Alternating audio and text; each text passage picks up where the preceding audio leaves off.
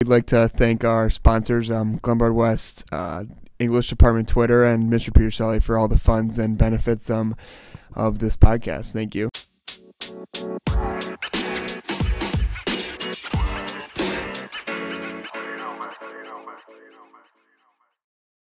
What's up, everyone, and welcome to the Billy Collins Memorial Podcast, where we bring poetry from the page to the present. I'm Alex, and I'm your co-host. And I'm Tommy, another co-host. Today we have the fascinating tale where one creative writing teacher revolutionized the poetry game in the most creative of ways.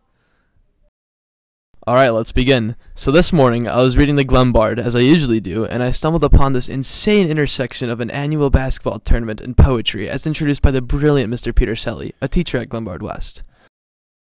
Looking to engage his creative writing students, Mr. Peter Sully created a bracket similar to the March Madness basketball tournament, labeled Poetry Madness, featuring 32 poems that were deemed the best poems in all of poetry. And essentially had students vote on them as he read them aloud, just to choose which poem would be the best.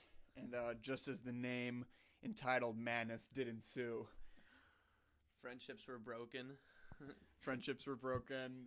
Classmates turned on each other, friends to enemies, and everything went down in this insane tournament that took up the whole month of April. Into the heart of the moment of this dramatic bash of poems, I think one of the biggest storylines out of the whole entire tournament was the absolute domination of Pentatina with 5 vowels.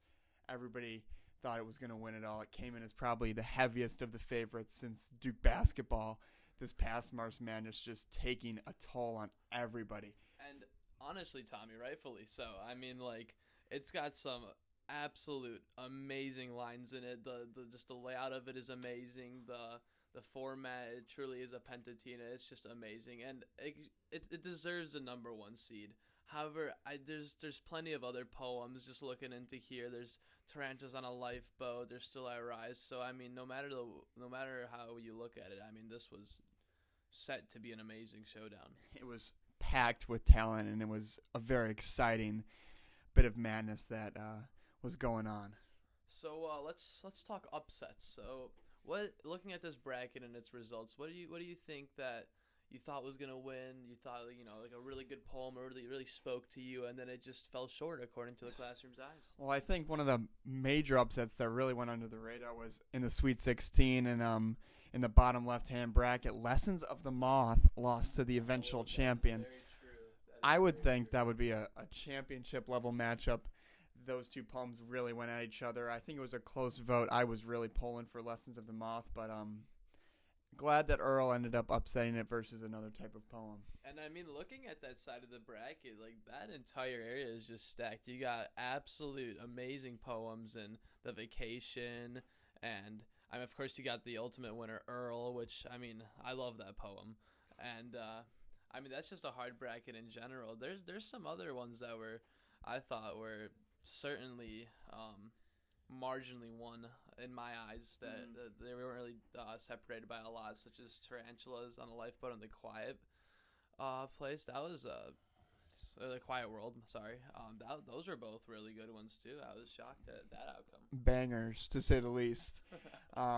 Yeah, I think as we look towards the bracket, I think some poems really got unjustly outed very early into the tournament. I think poems like The Quiet World, Mr. Peter Sully loved the top right-hand bracket, Life of a Day, those types of poems that went out very quickly that I think the class just didn't really appreciate. I think we really looked for those bangers, those movement poems, Still I Rise. I mean, that's why Pentatina and Still I Rise were such heavy contenders. It's because they had that flow, they had that verbal appeal, and it just kind of it went pretty far both ways. Oh yeah, so I think the heat of this madness bracket really, really picked up in the Final 8 and the Final 4. The exclamation point of our story, the climax really came into fruition when poems like Pentatina and Earl face off, and Still I Rise and Tarantulas really came upon each other. Every day when I think of that fatal day when we read all those poems and voted for them, I just can't believe the outcomes. And Probably the biggest storyline of the entire Poetry Madness was Earl upsetting Pennatina to get to the championship round. That was massive, and I remember that. It wasn't even that close of a vote. I mean, Earl is just such an amazing poem. This is what makes Poetry Madness such a better tournament, is just the unpredictability of the nature of the bracket. I mean, there's certain aspects where you think you know who's gonna win, and there's a clear favorite, and yet there's an upset, and I think that makes it a spectacular idea. Spectacular, to say the least, I think. Poems like Tarantula and Still I Rise, Pentatena, and Earl were all very just Final Four contenders. You have poems talking about the future and the past and the present versus poems that talk about whales. Who would have thought that matchups like that would have ever ensued? And I mean, I think at the end of the day, this was an excellent idea on Mr. Peterselli's part to engage the class in poetry, because it incorporates that competitive edge that really gets students yearning for more.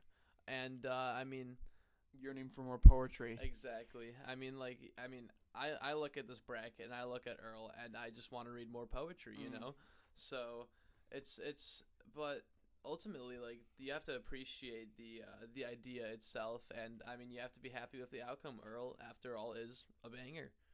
A banger and a champion, to say the least. Perfectly said. That wraps up our summary of Poetry Madness from the Period 4 Creative Writing class. Thank you for tuning in to the Billy Collins Memorial Podcast. Check us out later this week. I'm Tommy. I'm Alex. And we're signing off. Thank you.